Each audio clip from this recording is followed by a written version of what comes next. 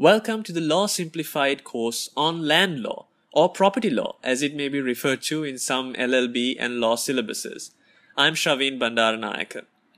Now, before we proceed, it's paramount that you understand that this course, this land law course by Law Simplified program, is no substitute for thorough learning.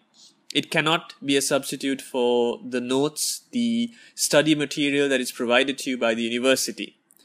On the contrary, this is a summary of everything that you would learn in your LLB or law program. And it's a quick and simple mechanism just before your examinations, or for that matter, just before starting your studies, to go through and get a bird's eye picture of the subject that you're getting into or revise on all the content that you have studied thus far. So having said that, let's get into the course.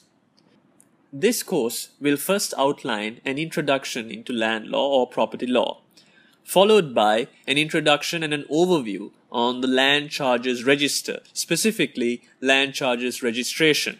Following that, we will have a look at the components of both registered and unregistered land, the informal creation of rights within land, successive interests in land, and the concept of license, as well as proprietary estoppel.